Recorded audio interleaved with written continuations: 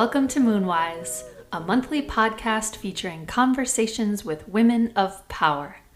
I'm your host, Dorte Sophie Royal, and in this episode, we bring you my conversation with Brenda Salgado about the radical shift from mind to heart and how to stay focused on compassion in troubled times. I know that many of us in the US are feeling quite shaken by recent events, and there's a lot of releasing of old patterns and history that we haven't fully dealt with. So before we talk with Brenda, we'll check in with Susan Lipschitz of Everyday Medicine Woman for our monthly forecast of lunar and astrological aspects, so we can get some perspective on where we find ourselves in this time of change. Hi, Susan. So many people are hearing a lot of things about this powerful eclipse season that we're going through, and I'd love to hear your thoughts on what this upcoming moon cycle is going to look like and what the stars might be telling us at this moment. My pleasure. Thank you very much. And I want to say hello to all the beautiful Moonwise sisters that are listening in at this moment. I've been reflecting on all of the various different elements that are in play, and there are so many wonderful astrologers and beautiful women that are offering their own interpretations around the planetary shifts that are in play right now. And so I wanted to really offer particular ones as it related to a map for the month that I think might help us be able to navigate and in our own particular ways.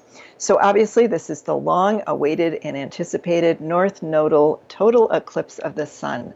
This has not happened for 98 years, so that's one of the reasons it's considered quite a big deal.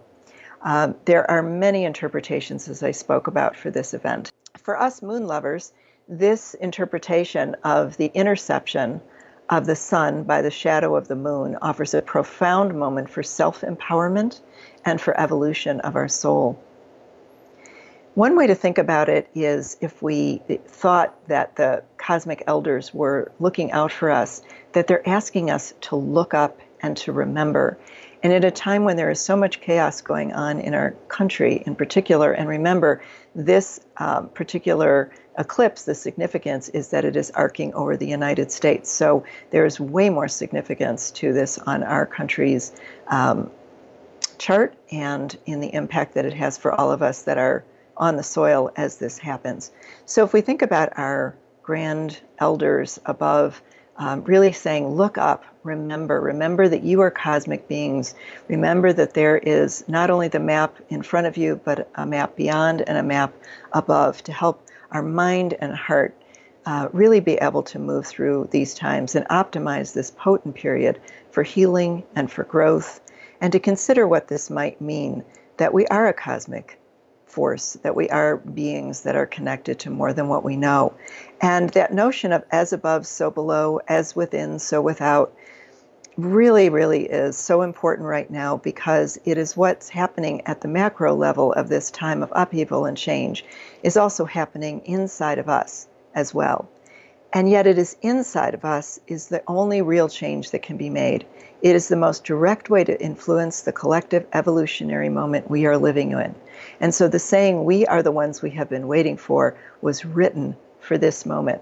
Because as we move back in the most intentional level to our darkness, our moment of potency, all that is eclipsed, everything that is of light within us, we, as the moon has totally eclipses the sun, and as the sun begins to peek its way back out, we can feel ourselves moving out as well, but more from an intentional point of view. How do we want to rise?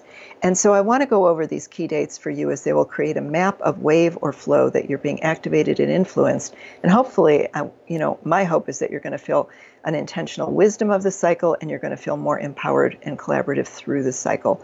So again, we want to just acknowledge the obvious, but it can never be understated that the sun is the epicenter of life force and always whole. just as though the moon is always whole going through her signs as well. So it is a stream of life-giving energy. And when this solar power is obscured, it creates a moment of disorientation.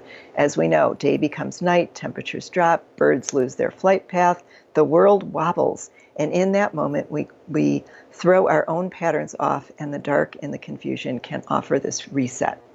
As old life forces gets cut off, the elements of our ego, our old karma, our wounds, and our resistance, we can consciously give over to the sacred winds to release and empty for a new life to be born. So I kind of think about it as in that dark, even if you're 86%, even if you can't even get out and see it or it rains, don't worry. It's energetically available to us. I want you to imagine that that dark might even represent a cauldron or a deep ceremonial fire that has just gone out with a little bit of embers in there. And what we're giving to that fire is really everything that we want to let go of that is eclipsing our heart, our joy, our self-esteem, our belief in ourselves and the world we want to live in, what we wish to offer to the world. So really go for it in that moment. And the key words that we want to think about for this cycle are release, separate from, align, empower, rise, shine, courage to be seen, heart consciousness. And remembering, like, I was just feeling so much of sort of, that moment where sometimes we do, or in times when we think about ancestry, where the elder priestess would take out the obsidian blade and then she would say, you need to separate and sever from something that is no longer alive, that is connected to you. And so I'm being a little dramatic here, but saying, we have aspects of our ego, attachment to who we've been, that we know is not letting us grow. And so whatever that might be, to just say, for the love of my life, I want to separate this and let it go. It's a dramatic kind of concept, but it's really beautiful. And ancient astrologers would speak of the total eclipse as a dance between the sun and the moon. One of my favorites is Demetra George, who speaks of this phenomena as the moon draping or throwing a veil over the sun to create privacy as this union or insemination of a new aspect of life is being created. So it again is a dance of the masculine and feminine, and not in a heteronormative sort of concept, but really more that the masculine and feminine lives within us and it lives celestially. And we want to have this dance be reunited. And we want to also think about, if we're creating a tent inside ourselves, what would we imagine? What do we wish to direct this extremely potent creative energy towards in our life as the sun begins to re-illuminate once again? And are you prepared to foster it and nurture it? Are you ready to allow yourself to receive the special wonder of the self-expression? Just like the sun when it returns to wholeness, will you continue to eclipse your inner sun or let her shine? So I want to look at this big map for you really quickly in these key dates. Remembering, as we talked about, that last month we were 0 degrees of Leo and beginning this 2-month journey of activating our regal, heart-centered self. And Mercury, who many of us are familiar with, is the rules communication, went retrograde on August 12th. And in this particular time, it's in mutable earth sign, which is striving to assimilate information to help us move through this. So while this is often the bane of our existence, is the Mercury retrograde that kind of can mess up our computers and our phones, this time I actually believe it's going to be our little hero, because it's striving to help us ground. It's in an earth sign. And Virgo is, there is a saying in indigenous practice where it speaks about that when you plant seeds, you have to grow those seeds. So you can talk about your philosophies and your dreams, but if you don't plant them and make them grow, they don't mean anything. It's a phrase that's called growing corn. And what's interesting is this is a corn moon. So again, I feel like there is the earth is in this whole dance too. And, Earth Mother is talking to us about this. Really be able to ground through everything that's going on. So August 21st, as this new moon in Leo, remembering that it's a north nodal, which is an invitation to grow into the new classroom. And it can take months and years to play out. So even though we experience it, it doesn't mean it's been activated. Right after that, on the 25th, Saturn, which is retrograde in fire sign Sagittarius, goes direct. And it's the timekeeper of our journey, and Sagittarius likes to tell the truth. It's a teacher. So I think more is going to be revealed right there about what are we building in this new 19-year cycle. On August 29th, we have a waxing half moon in Sagittarius, more fire, and keep remembering that Mercury is still in retrograde, so it might bring mishaps, but at the same time, the oracle is going to continue to help us sort out and clarify. So the other, to me, juicy aha goosebump moment, remember, I love this stuff, is that on September 5th, Mercury goes direct. But as it goes direct as it backs up into 28 Leo. So it's the same exact moment that the eclipse is occurring. So at this eclipse point, and it may be when some of the lights actually go on within our soul and some understanding really shifts.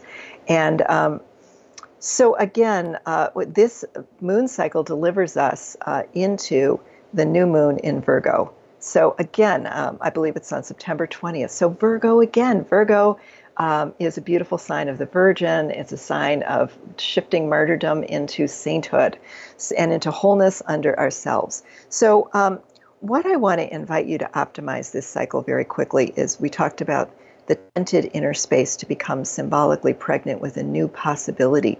Remember that this is the wisdom of the feminine coming forth. The moon, which is really featured in this, her dramatic ability to have that cycle of the shadowing and eclipsing over the sun for this moment allows us deeply to move into our innate, intuitive, creative, raw, emotional, psychic powers, to give them space to breathe and to express. So with all the chaos that's going on around us, what's really important is to summon and create a lot of space for ourselves every day in some way, like we're tenting ourselves to let this space come forward in a safe way. To remember what the lunar eclipse 2 weeks prior at that south node, as I talked about, demanded, that we need to empty the cup before we fill it. To honestly and completely surrendering to these questions of what we are letting go of, what we're throwing, as I talked about, into the fire of completion. What is your resistance to love and support, to judgment, doubt, shame, perfectionism, lack of deserving, body shaming, fear of success, and how about victimhood? I really would love us all to let that go into this moment. So this is a reset, and Leo is offering the courage to let it all go for love. Or as Michael Franti says, give it all for the love. So my lunar sisters, remember to empower yourself, dance with these evolutionary moments. They're scary. Keep a practice of self-care going. And another thing is to use as much as you can our beautiful tree ancestors and elders out there. Everybody, no matter where we live, there is a tree that we have access to. Go to it, put your hands on it, feel the sap moving within, the river, the life, the connection into the earth. Let that beautiful tree teach you once again how to ground and how to be strong and how to look up. So I hope you enjoy this moon medicine moment, and magic to you all.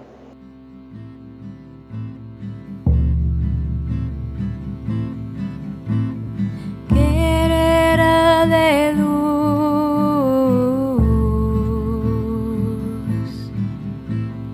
guerrera de luz,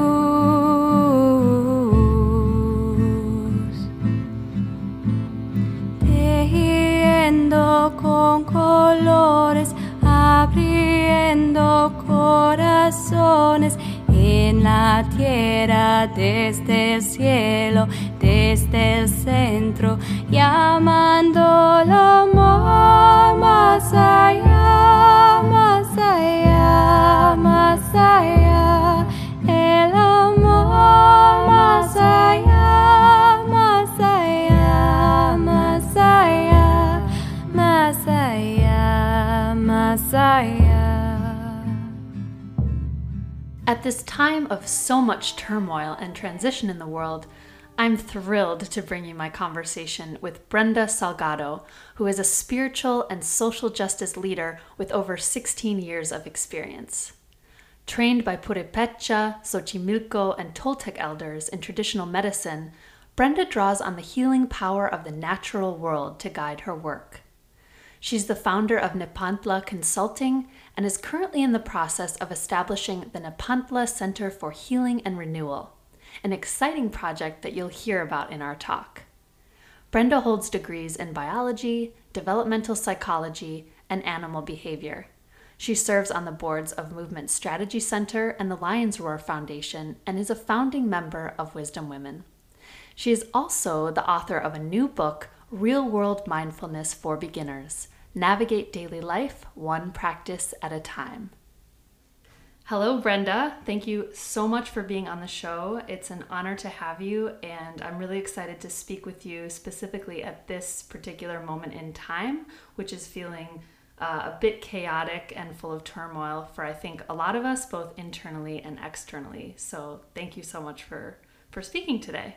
I'm thinking the way to start is really thinking about something I've heard you say before, which is that darkness is a gift, and also that these times we're working through are about a shift in consciousness. And I'm curious to hear from you about how we can kind of view these times through that lens instead of kind of going into fear and really hate, I guess. Yeah, it's an interesting time for me because I've, both heard about and learned about indigenous prophecies from so many people and elders and from reading. And so one of the prophecies is about the eagle and the condor and things coming back into balance after a very long time of imbalance. So yeah, I feel like I feel very strongly that we're in a time where humanity's moving into higher consciousness. Some people might call it that fifth dimensional consciousness or circle consciousness or heart-based consciousness, as opposed to being in our heads all the time. So many different paradigms for understanding this level of consciousness, but definitely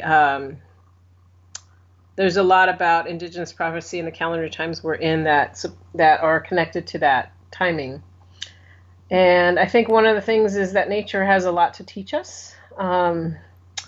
If we want to plant a new seed, the seed needs to go into dark and fertile soil, and its shell needs to be broken open for it to turn into a tree. And what might feel like death to that seed is really the fulfillment of its destiny. I've been really grateful that Spirit has given me a lot of analogies to help people understand the time that we're in right now. One of those analogies was that I used to work at a veterinary hospital many years ago, and I really loved that experience. And one of the things that I remember is a cat coming in with a really infected arm with a lot of pus and a lot of infection, and we had to open up that arm and drain out the pus and the necrotic tissue in order to have that leg heal, that whole body of that animal heal. And I feel that's really analogous to what's going on now. In order for humanity to move into higher consciousness, we have to release all the lower consciousness, hate, anger, othering that has been part of our past, part of the founding of this country, the part of what we've done to each other, what our ancestors have done to each other. So I feel like this time is very much about having that lower consciousness come up to the surface so it can be released so the collective body can heal. That's not to say that, that animal isn't in some pain when that's going on, but they were in pain before you opened up and drained the pus too. There was an infection. And so part of that releasing of that lower energy and having it come to the surface to be seen and released is really critical to us healing as a collective body. The other analogy I think that's been very profound for me that Spirit has given me to share with others is that, if I were to come into the room I'm in right now and imagine that there's a rabid animal in the corner, I would have a lot of compassion for that animal because I know they're sick. And I know their illness means that they're going to die soon, and also that their illness makes them very delusional, afraid, violent, so many things. I don't hate that animal. I would have so much compassion for that animal, but I also know my hatred isn't going to help in the situation. But I also know I'm under no illusion that that animal is very, very dangerous and is going to cause harm because of that illness to themselves and everyone around them. So in that context, while I might have compassion for that animal, I also know that I need to be careful because their illness makes them very dangerous. And so if my friends were to come into the room, I'd say, hey, FYI, there's a really rabid animal over there. And I want to make sure that you know that they're there. And no matter how kind we are and loving we are to them, in their illness makes them very paranoid and afraid. And there's nothing we can say rationally that will necessarily change that right now, because they're not operating from a rational place, they're operating from illness. And so I'd want to protect my family and say, we have to take care of each other and figure out what we're going to do about this animal that's dying. And how do we support this animal that's dying in a way that a doula might support someone who's dying, to transition with as much peace and calm as possible, to minimize the damage to that person and to everyone around them. So there's some real conversations we have to have for those of us who are standing on the side of love and seeing a lot of very sick people have some of this really low vibration come up in them. Some of that is theirs, some of that is their ancestors and healing work that they need to do. But if they're not going to look at it, it's going to consume them, this level of hatred that's coming up to be released. So it's an interesting time. Like, how do we band together so that we can respond with as much wisdom and clarity as possible right now, and not sugarcoating that some of this consciousness that's coming to the surface is very, very dangerous, but also that our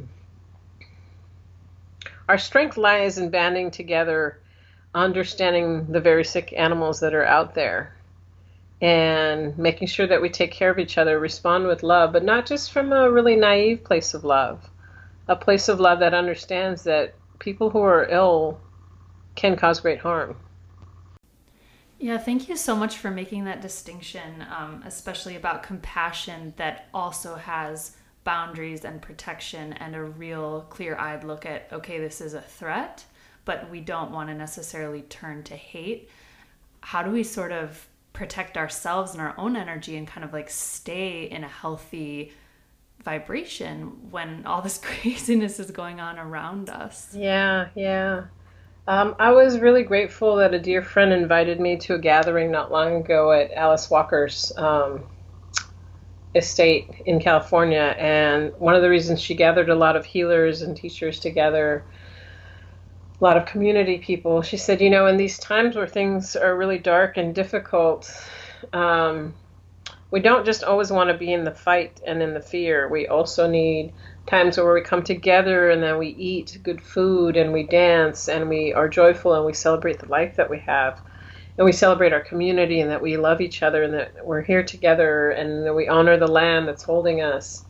Mother Earth has so much to offer us right now in terms of helping to hold some of our grief and sorrow, rage and anger and fear right now.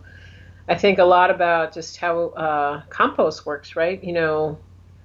When I have things that are not doing well in my refrigerator because we didn't eat it in time, my husband and I offer it to the compost bin.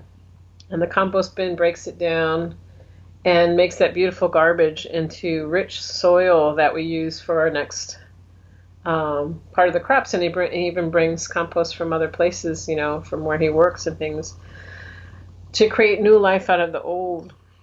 So I don't want people to feel like they should deny their feelings of fear and rage, but can we feel them and offer them to Mother Earth, offer them to the ancestors to be transmuted and transformed, and to remember that we have dignity, love, joy, beauty in our lives, and to cultivate that from these seeds of despair, because I do believe that making the time for self-care as a collective, and celebrating the life and the connection we have to each other and Mother Earth is helping to raise the vibration on this planet and is a direct response. I know that Audre Lorde talked about that taking care of ourselves is an act of revolution. So we don't want to do that from a selfish place, but we also know that we can't be in this for the long run, the transforming of the world, if we're not taking care of ourselves and each other.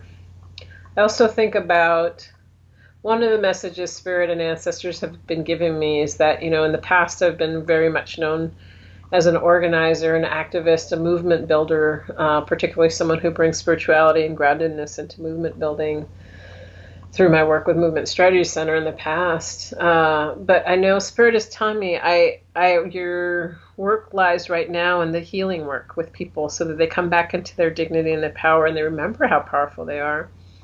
And also that their strength lies in circles and in community. And in building the systems that are going to replace the systems that are breaking down. The fear that you see from so many is that systems are breaking down and balance is being restored, whether that's among women or people of color or queer folks are coming back into their dignity and power. And that scares a lot of people that don't know what the future is going to look like and what that means for them and their families. And so the greatest gift we can have right now is start building the gift economy, building the healing and retreat centers that are going to take care of each other, that are going to return people back to wholeness, teach about these higher consciousness levels so that we are in it together. We need to be feeding that which we want to build rather than feeding the things that are dying. And I know that's really hard for people to be with right now. The systems that are dying are really stoking up the fear and separation for us right now because they want to be around longer. And we need to stop asking the systems that are dying for permission to build the world we want. We need to just start building it together.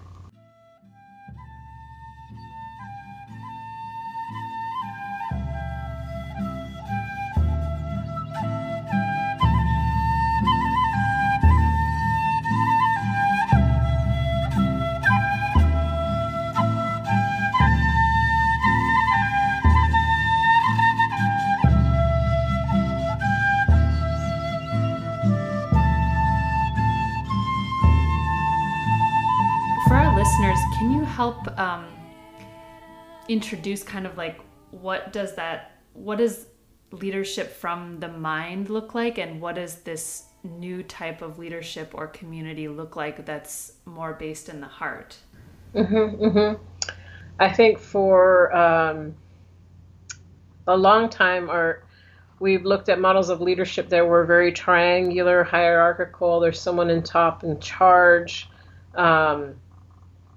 And then we've been increasingly seeing things move towards a system that perhaps still has some of that, but isn't just looking at the bottom line, but is also looking at what's the impact on the earth, what's the impact on the people, what's the impact on future generations. So perhaps there's still some hierarchy, but the driver is not just money. And so that's the next level. And you might think about B corporations or organizations that are, really thinking about the environment as well as the bottom line as being a next level. But there's also still, even just past that, another level that is very, very circular. And there is leadership within the circle, but that circle is looking less at kind of these very linear models of, I'm the boss and I have the ideas and I'm going to direct and manage everyone, tell everybody what to do, but is more really looking to support people to unleash their gifts for the collective. And their role is more to cheerlead for what the team is doing together, whether that's with funders or supporters, and telling the story of us, as well as kind of setting these circles in motion where people have alignment around, I want to build a new gift economy, or I want to build a healing circle that does free healing for the community. And then setting those circles up and giving those people the tools to work in a more circular form. And then checking in with those circles periodically around and where they're at with what they're building.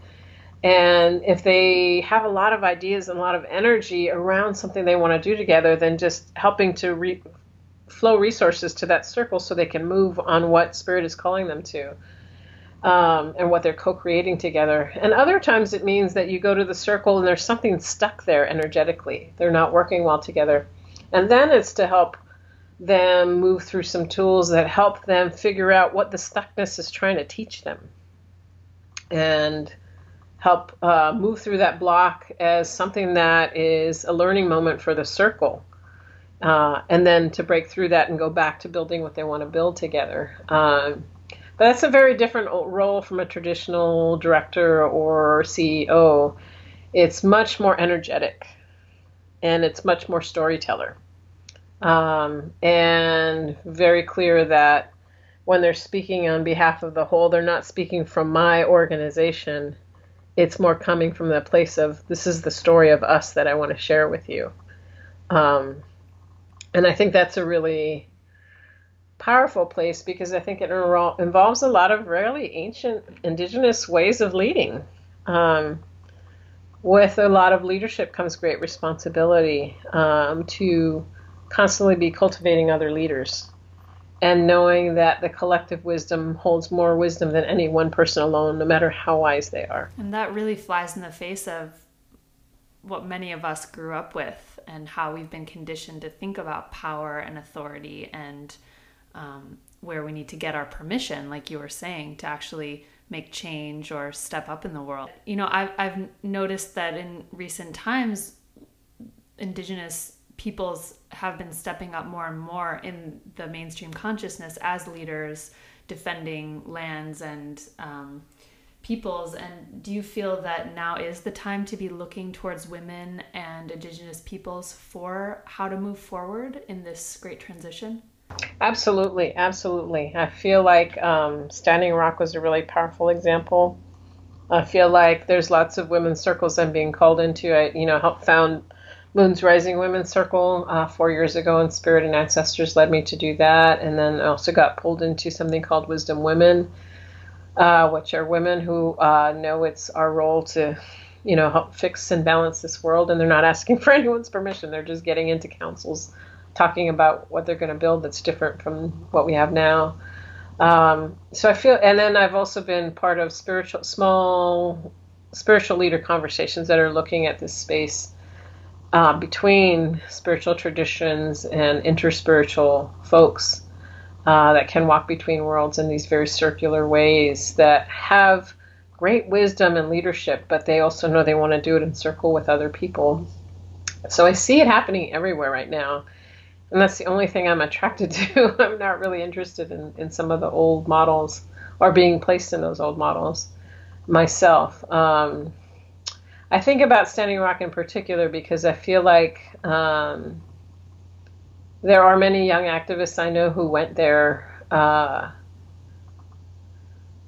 and there have been, sharings from some of them that said, I've been fighting for a more just, more equitable, more loving world for so long as an activist. And I realized that I never really understood what it felt to belong in this way until I was at Standing Rock, where everybody had a role, where women were doing water ceremony, men were doing the sunrise fire ceremony, that young people were leading the trainings for the actions, that people were building things for the elders. And the attention to telling people everything you do here is a prayer, whether you're cooking for someone, whether you're building a lodge, a lodge or a yurt for one of the elders, or you're chopping wood, that everything has to be done as a prayer. And that everyone has a role to play here. This isn't camp. It isn't, a place to just chillax. It's this, everyone's coming here to work and to serve each other. And everyone has a gift. So find out what your gift is and run with it. And that there is no one person whose gift is better than others. I think that Standing Rock modeled that really well. And a lot of young people I know that went said, oh my God, this is the first time I've really experienced or felt or the world that I really want. And I don't want to go home because I don't have this at home. We're still in the isolated story back home. So I think that was a really powerful thing, and we need to get people in those experiences more often in their local communities, not just having to travel far away to experience that level of belonging, because that's what people are hungry for. And when they don't have it, they feel very powerless. I also think that, so the other thing I'll say about one of the indigenous prophecies, there's many. One is the prophecy of the eagle and the condor that was foretold 500 years ago by elders in South America. and saying that we're entering this time of great imbalance. And so for a lot of indigenous peoples, and particularly in that tradition, saying that all people have to be in balance. So there's the wing of the eagle, which is of the masculine, the intellect of action in the world of doing. There's the wing of the condor, which is of the masculine, of the heart, of the love, connection to Mother Earth. That every human being is supposed to cultivate both parts of themselves, regardless of your gender identity. Everyone has those parts and should cultivate both, as well as honor both in their community and have reverence for the different roles that people play and the balance amongst them.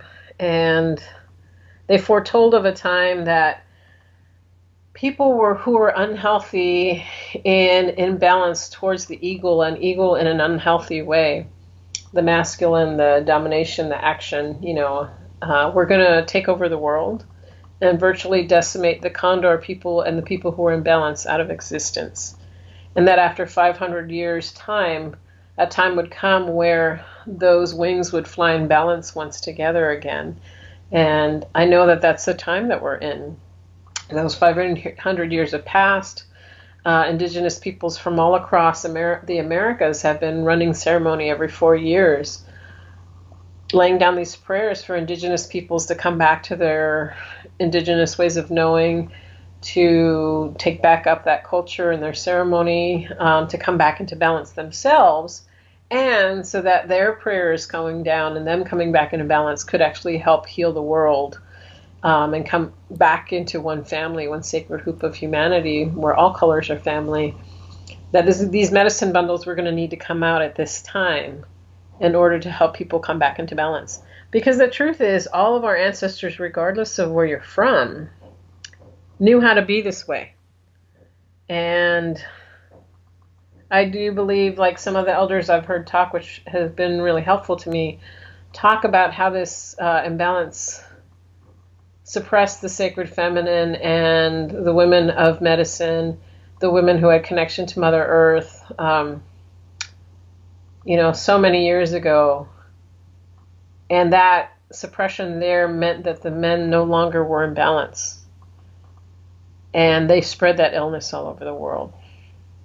And that has been damaging to women being in their power for sure. It's also been damaging to men because they've had to turn off parts of their humanity in order to be this way. I speak to many men, young and old, who know that they are a whole being but feel like they have to suppress their wholeness in order to survive in the world of toxic masculinity. And they don't want to do that anymore. They don't know where the safe places are to do their own healing, their own coming into their warriorship in a way that is responsible for the whole and in partnership with women. So, I know that whatever ism you're talking about, whether it's racism, sexism, all of these isms, they cause harm to the oppressed as well as the oppressor. And we need to bring that back into balance. Everyone needs to become whole again. Right, and the image that comes to mind from Standing Rock is when Aunt Pua from Hawaii came in to the main circle, and when she walked in, she requested to have some men surround her and her daughter when she was coming in and singing. And wow, I'm just like about to burst into tears just thinking about it. But she said, we need the men to protect our hearts so that we can open our hearts fully and really be here. And I just thought that's such a beautiful vision for how things could be.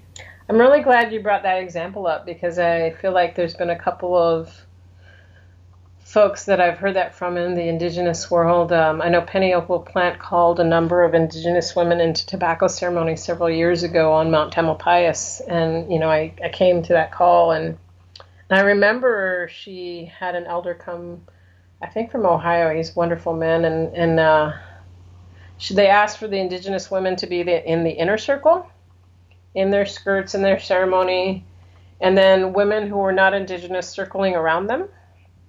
And then men around that circle.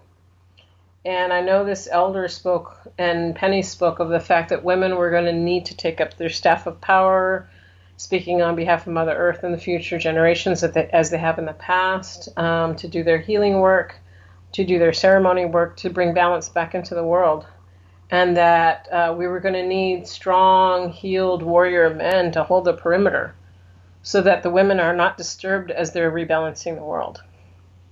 And then that was a very sacred act they were to take, because men who are unhealed are very threatened by women coming back into their power. But men who are in their power and in their knowing are not threatened by that.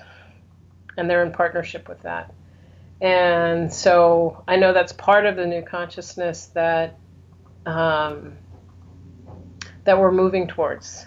What does it look like to be in balance and respect? And then, similarly, I know I've heard Larry Merkulioff talk about this a great deal at Bioneers and other places around this need for men to be in sacred partnership with the women coming into power and balancing things and bringing ceremony. So I do know, there's a role for men who are doing their wholeness work to be in partnership with women coming into their wholeness.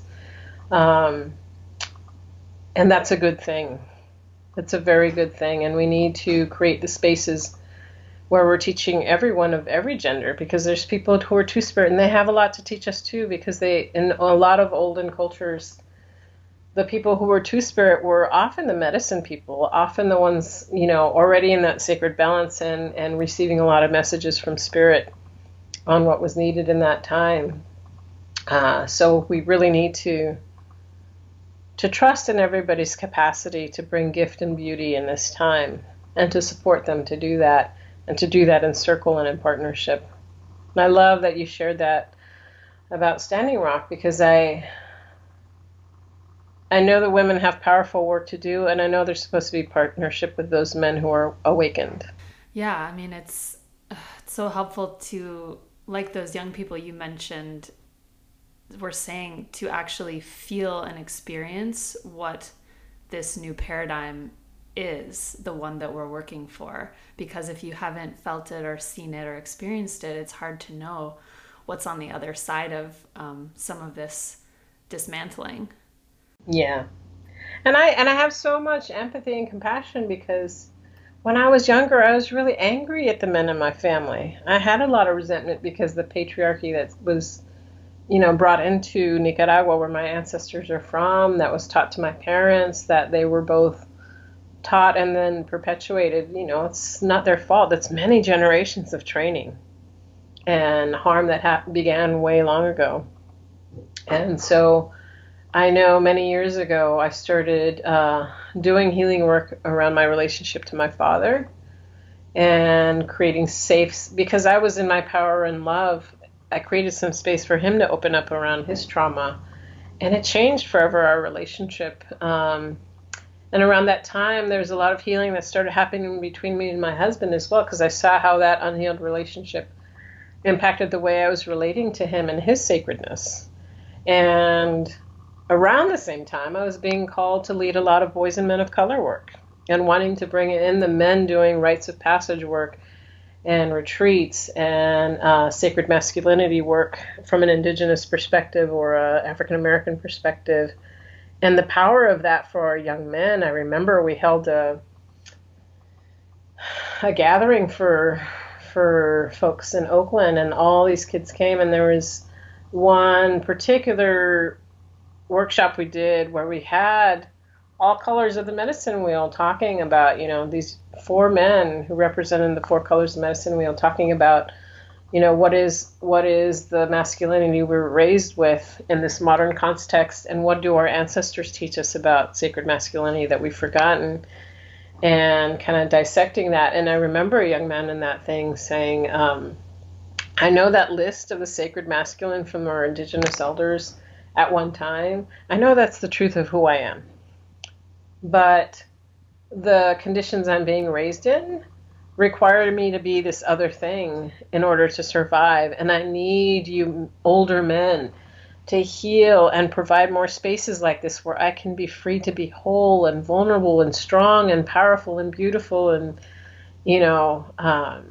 all these things. I know I need more spaces like this because I've not experienced this before.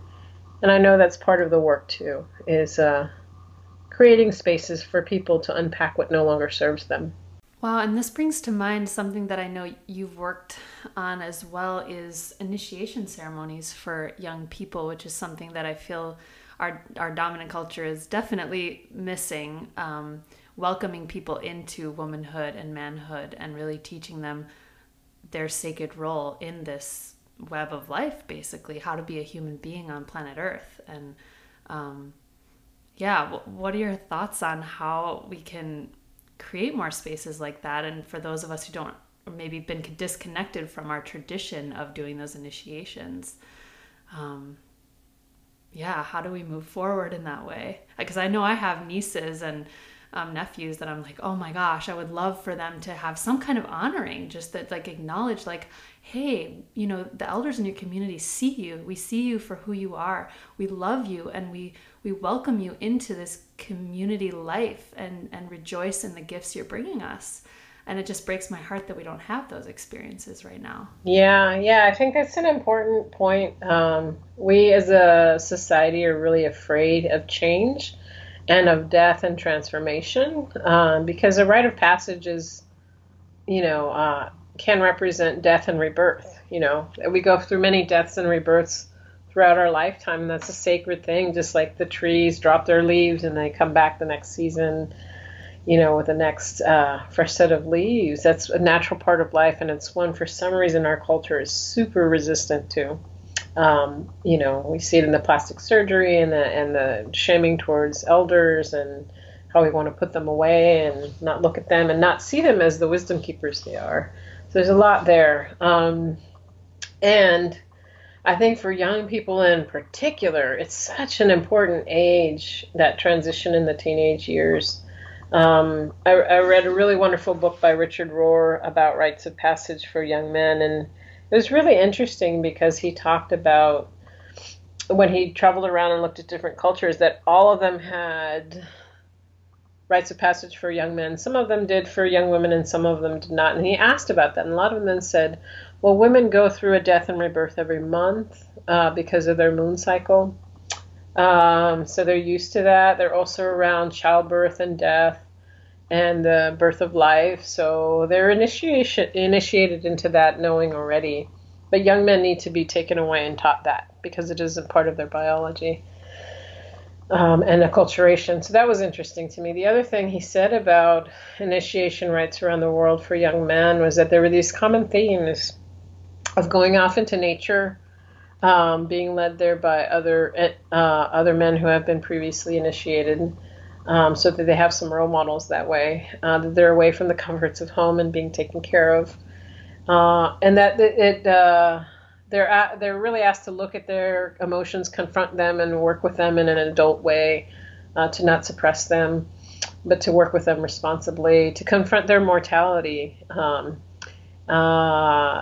and to make this real shift from being a child where you're taken care of and you're kind of more self-centered, and stepping over some threshold into adulthood, manhood, where you're now responsible for your community, the children, the women, the elders, that you are this warrior that's willing to lay your life on the line if you need to protect the next generation, and that there's tremendous honor in that.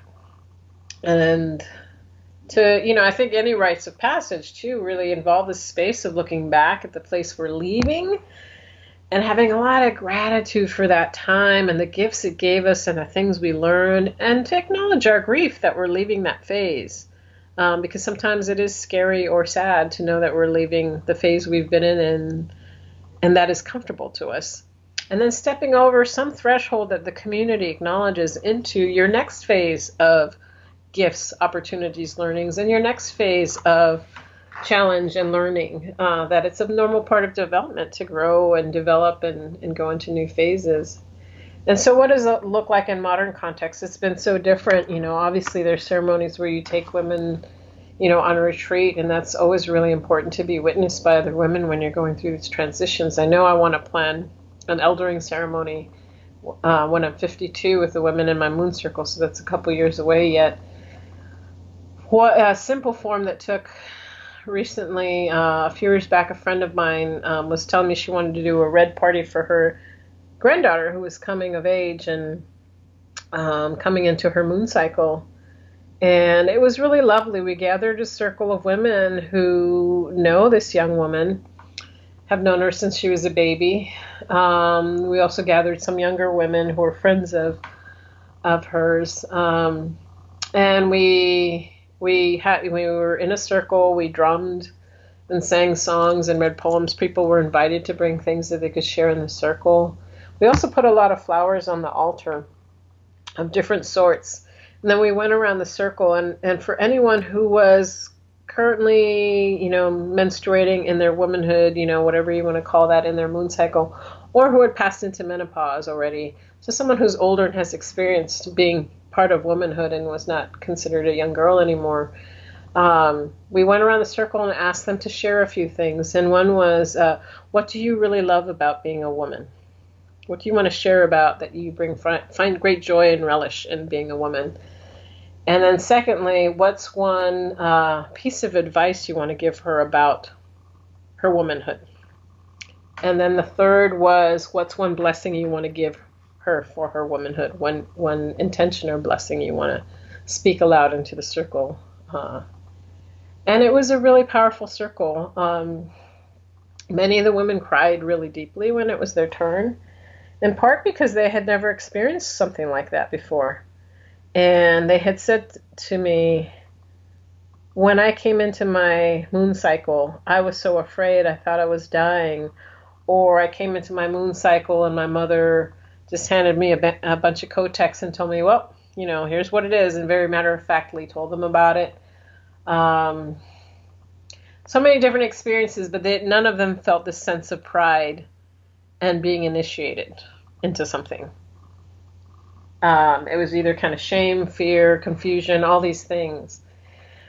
And a lot of them also really remarked that they had never been asked in a circle of women, what are you joyful about? What do you relish in being a woman? Because there's some great gifts we have. And they said, most of the time when I'm in circles of women, all we're doing is complaining about what's wrong or what we hate about being a woman. And I've never really gotten to reflect on what I love and to celebrate and be joyful. So it was a really profound circle for that, because I realized just how deep this need is for us to really honor each other. And then I would say also for teens who really need to feel a sense of belonging, a sense of purpose, of identity beyond their parents and being taken care of, to something where they feel part of something larger and have a role. Because we don't have modern initiations that are healthy and connected to the land and connected to initiated elders, then you have other forms that meet that very deep fundamental spiritual need for young people that usurp that for other reasons, whether that's gangs, military, sports. That sense of belonging, that sense of coming into your warriorship, that sense of initiation. There are many other modalities that tap into that need at that young age that are not fully helping people become their whole selves and find their gifts for their community, or they're limiting what that looks like. And so in the absences of us providing that for them, they're going to find the things that do, even if they're not healthy for them. Right. And, I've been coming to the conclusion recently that being a woman and really loving yourself and trusting your own intuition can be one of the most radical, revolutionary things, like you said. And to have, a generation of young people who could have access to that sense of pride in who they are, it could really be a different world. So, yes. And with such even a simple ceremony like the one that you're describing, is a circle of people and their stories, and there's not even much more that you need to do besides share in a circle like that. The circle is so powerful for witnessing each other. And we really do have to learn how to be in circle, because most of us have not been trained how to be in circle in a good way with each other. So, many of us have. I experienced that in the Indigenous community and the moon circle, but most of the world outside of that, I don't experience it very often.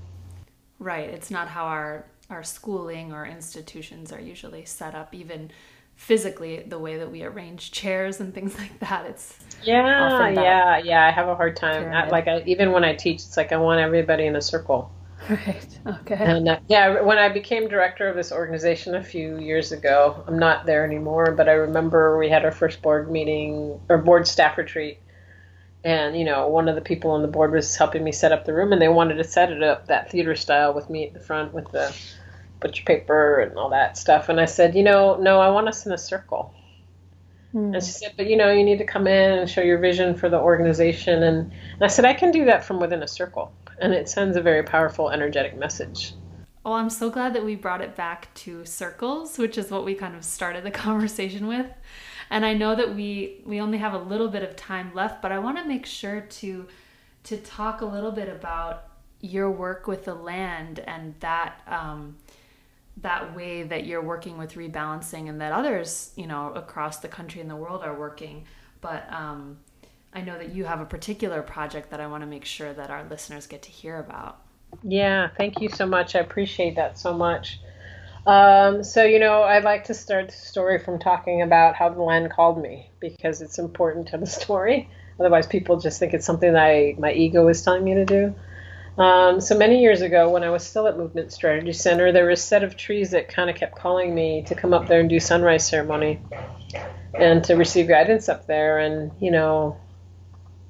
I thought, well, I don't really know where that land is. And I just kept on driving up, but I would get the message over and over again. So finally got myself up there. And, it was this really beautiful ridge trail with a view of the bay and Lake Chabot. And I got so many beautiful messages while I was there. I said, thank you for coming. Thank you for making the offerings to the land. You need to start a women's moon circle. So that's when Moon's Rising started shortly thereafter. You need to start a free community healing clinic where you offer free energy healing of different sorts to the community. So we did that for several years when I was still at Unity San Leandro on the board there. And we did that as long as we still had that space. And at some point that ended. And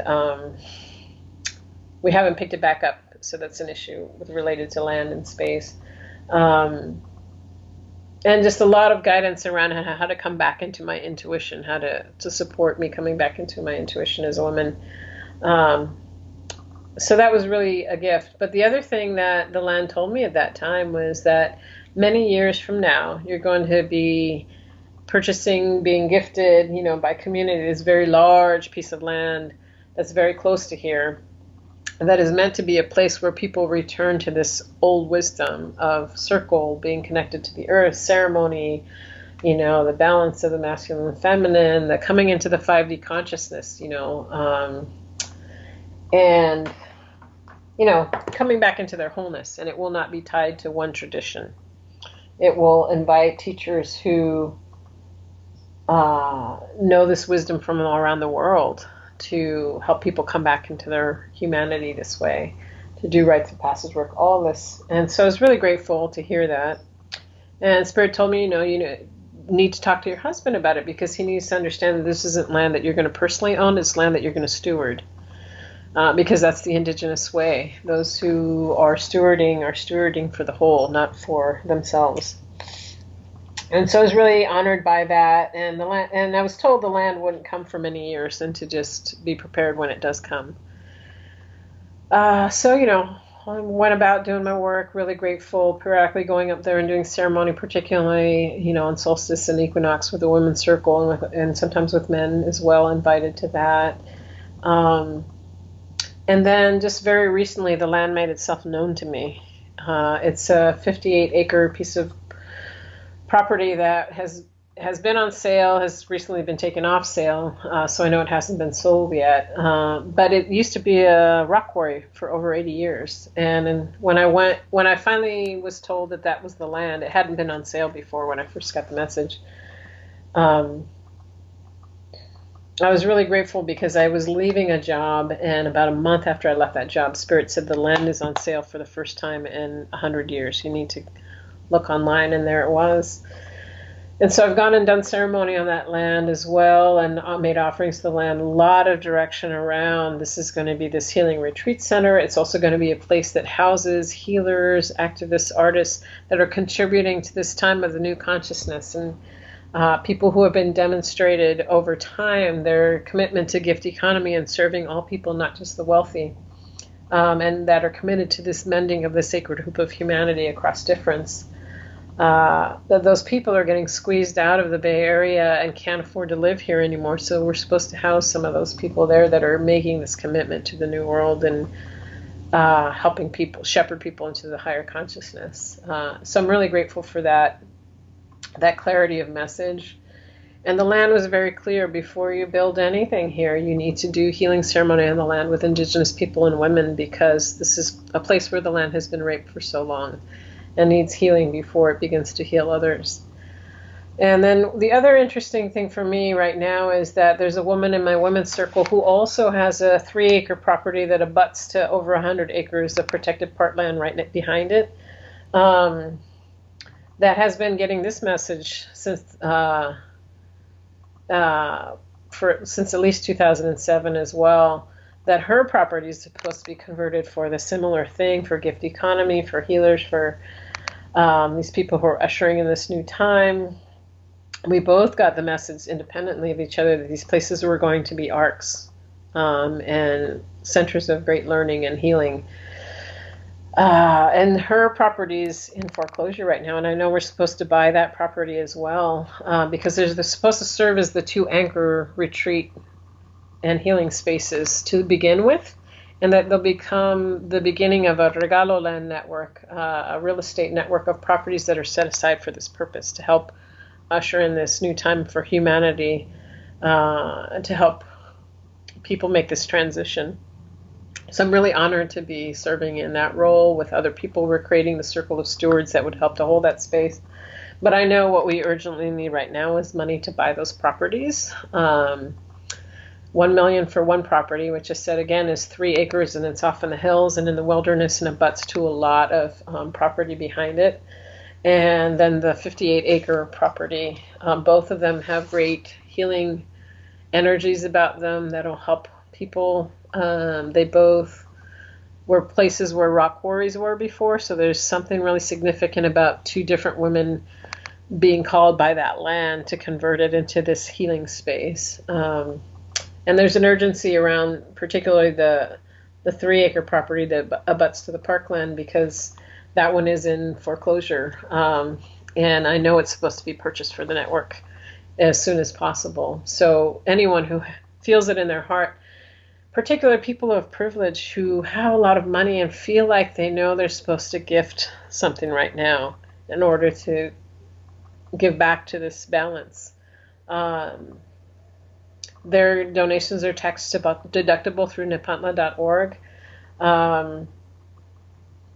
This is a time we need to rebalance the world, and it means moving property into the hands of people that will shepherd this healing for all of humanity. So for listeners who are feeling frustrated and wanting to turn their attention towards the world that we want to build and contribute to something beautiful, this is an amazing opportunity, and I'll make sure to put a link in the show notes so that people can find more information easily.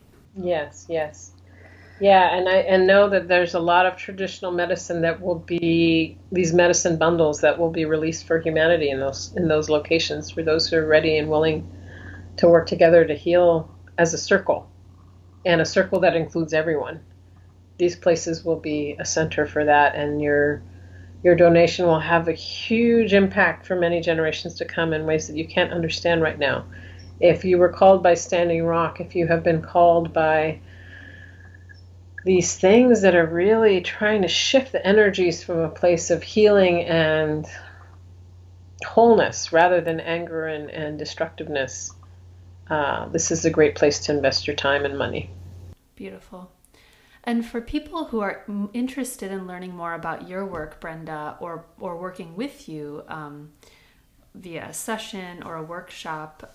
Can you tell us a little bit about your offerings and where people can find you online? Yes. So if you want to learn more about me specifically, Nepantla Consulting, Nepantla, and it says a little bit more about that Indigenous word on the website if you want to know more about it. That is a place where you can find out where to do healing work with me. I've been seeing a lot of people coming to me for limpias, which is a traditional energetic ancestral healing session to release their trauma and their past ancestral trauma so that they can be in their power and their service right now to humanity. We all are here to play a role right now. And so I've been doing a lot of one-on-one healing with people who want to clear so that they can be in service right now, and to learn energetic protection so that they can be grounded as all the chaos around is happening. So I'm honored to do that work. I see people at my home in San Leandro for that work. At some point I'll start doing remote healing, but at this point I'm seeing people primarily in person. The Moon Circle meets on the new moon and the full moon every month, and some just really powerful women coming into their healing and power there. I do speak, and I love to be invited to speak around Indigenous prophecy, around mindfulness and meditation, around women and empowerment in this time. So many different topics. So I recently I've been doing talks at mindfulness conferences because I just had a book come out on mindfulness for beginners. So that's available online, Real World Mindfulness for Beginners. I think it's really important to spread these messages far and wide. So I've been speaking at universities. I've done commencement addresses. So really love invitations like that to be able to speak and share around the wisdom of the ancestors coming through at this time. So a lot of that you can find on nepantlaconsulting.com. And then for the healing centers and the land that we want to buy, I encourage people to go to nepantla.org, nepantla.org, to learn more about the land, to make donations to purchase the land. Well, thank you so much, Brenda. It's been such a pleasure and so enlightening and calming to hear from you today. Thank you so much for being on the show. Thank you for this opportunity and this invitation. I'm really grateful. Thank you for listening to this month's episode of Moonwise. It feels really important right now to gather as community and create media that's nourishing and counters the mainstream messages that we're being inundated with. I really hope this episode brought some beauty and inspiration to your day. And I'm so glad that Brenda spoke about women gathering to share wisdom about their monthly cycles. If you're interested in learning more about how to celebrate your cycle, I'm giving away a free PDF booklet with inspiration and daily practices for the 4 phases of your monthly cycle. All you have to do is sign up at moontent.co, and you'll also get access to bi-monthly emails about new podcast episodes and other treats to brighten your day. Also, please rate us on iTunes and write a review if you haven't already. Your support means so much. Our theme music is Butterflies March by Sophie Cooper from her album Rewilding, available on Bandcamp. In this episode, we also featured her beautiful song Mas Allah, so definitely check her out. Good luck this month, and I look forward to connecting with you again on the next new moon. Te siento en la vida, cada de tus relaciones, cada de tus creaciones, donde vibra todo tu amor, más allá, más allá, más allá, tu amor, más allá, más allá, más allá, el amor más allá, más allá, más allá, más allá.